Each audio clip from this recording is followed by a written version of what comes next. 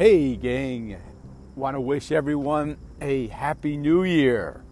We are up against it again, another year down. 2019 on the way, just amazing.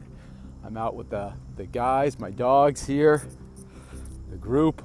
It's a beautiful night. It's been so warm down here in Florida. I think it was 85 yesterday, had to be close to that again today. Not too bad, 85 degrees, beautiful weather. It's it's about 9 o'clock. Everyone's shooting fireworks off. We're gonna go home and light some off in a little bit also, but everyone be safe out there. And this is perfect timing though. I wanted to speak to you about cheating, in terms of cheating with our diet, what we're eating over the holidays. And hey, you gotta live, so I'm not saying please indulge and enjoy yourselves, but here's a little tip that can lessen the degree of cheating, I guess you could say. So for instance, on Christmas Eve, I had oh man, did I go to town. I did not hold back. But for instance, I had a pretty good helping of mashed potatoes. They were delicious. But what I did was, if you can add a source of fat, if you are eating a refined carbohydrates or sugar, dessert or starchy carbs, if you add a source of fat to it, it will actually decrease the insulin spike. So normally when you eat food, say you eat mashed potatoes, and it digests very quickly because it is a high starchy carb, and you might have heard a glycemic effect. It has a high glycemic effect, meaning that it's digested very quickly, and that means it breaks down into sugars and gets in your blood very quickly. And that will cause a rapid insulin spike.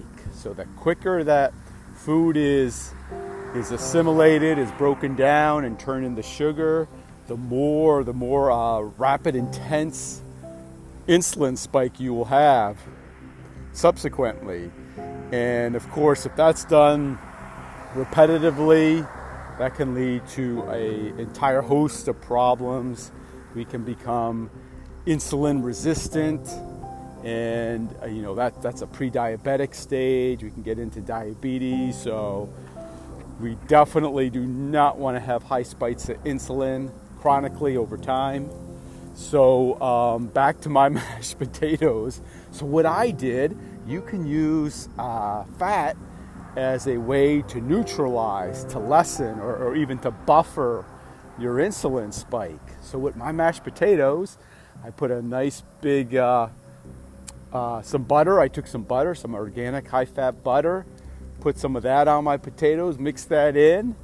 And I also had a salad with a lot of greens, and olive oil and vinegar are also very substantial buffers to insulin spikes. So I put a lot, I saturated my salad with oil and vinegar and my potatoes with butter.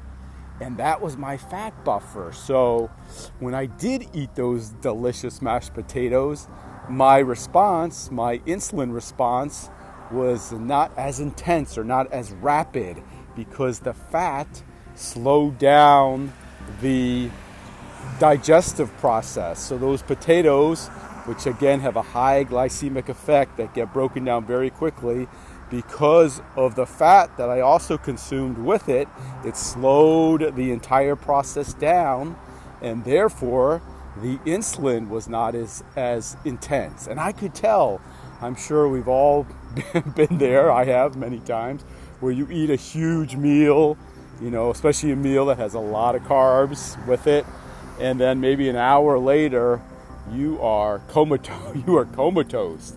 You have to hit the sack for an hour or two. You're completely depleted of energy, and yet you get a nice snooze in. Well, after I ate my big meal, Christmas Eve, including those mashed potatoes again, I didn't feel half bad. About an hour or two later, I still had some energy. I'm a high energy guy, so I didn't feel the full effect of it, my usually high energy level, but I did not feel too bad, to be honest with you. I didn't feel that heavy comatose effect, so I did pretty well, I think.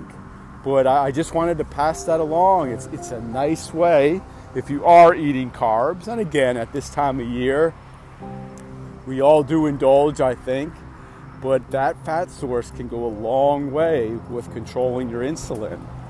And it reminds me, actually, I have a friend, and this happened probably about a year ago or so. Ooh, sorry, we're out here and there's cars racing by. That's the background noise you're hearing. But I was out with my friend about a year ago or so, and we were at an Italian restaurant, and of course, a lot of heavy carbs, needless to say. So she reaches into her purse and she pulls out a little bottle of extra virgin olive oil right out of her purse, and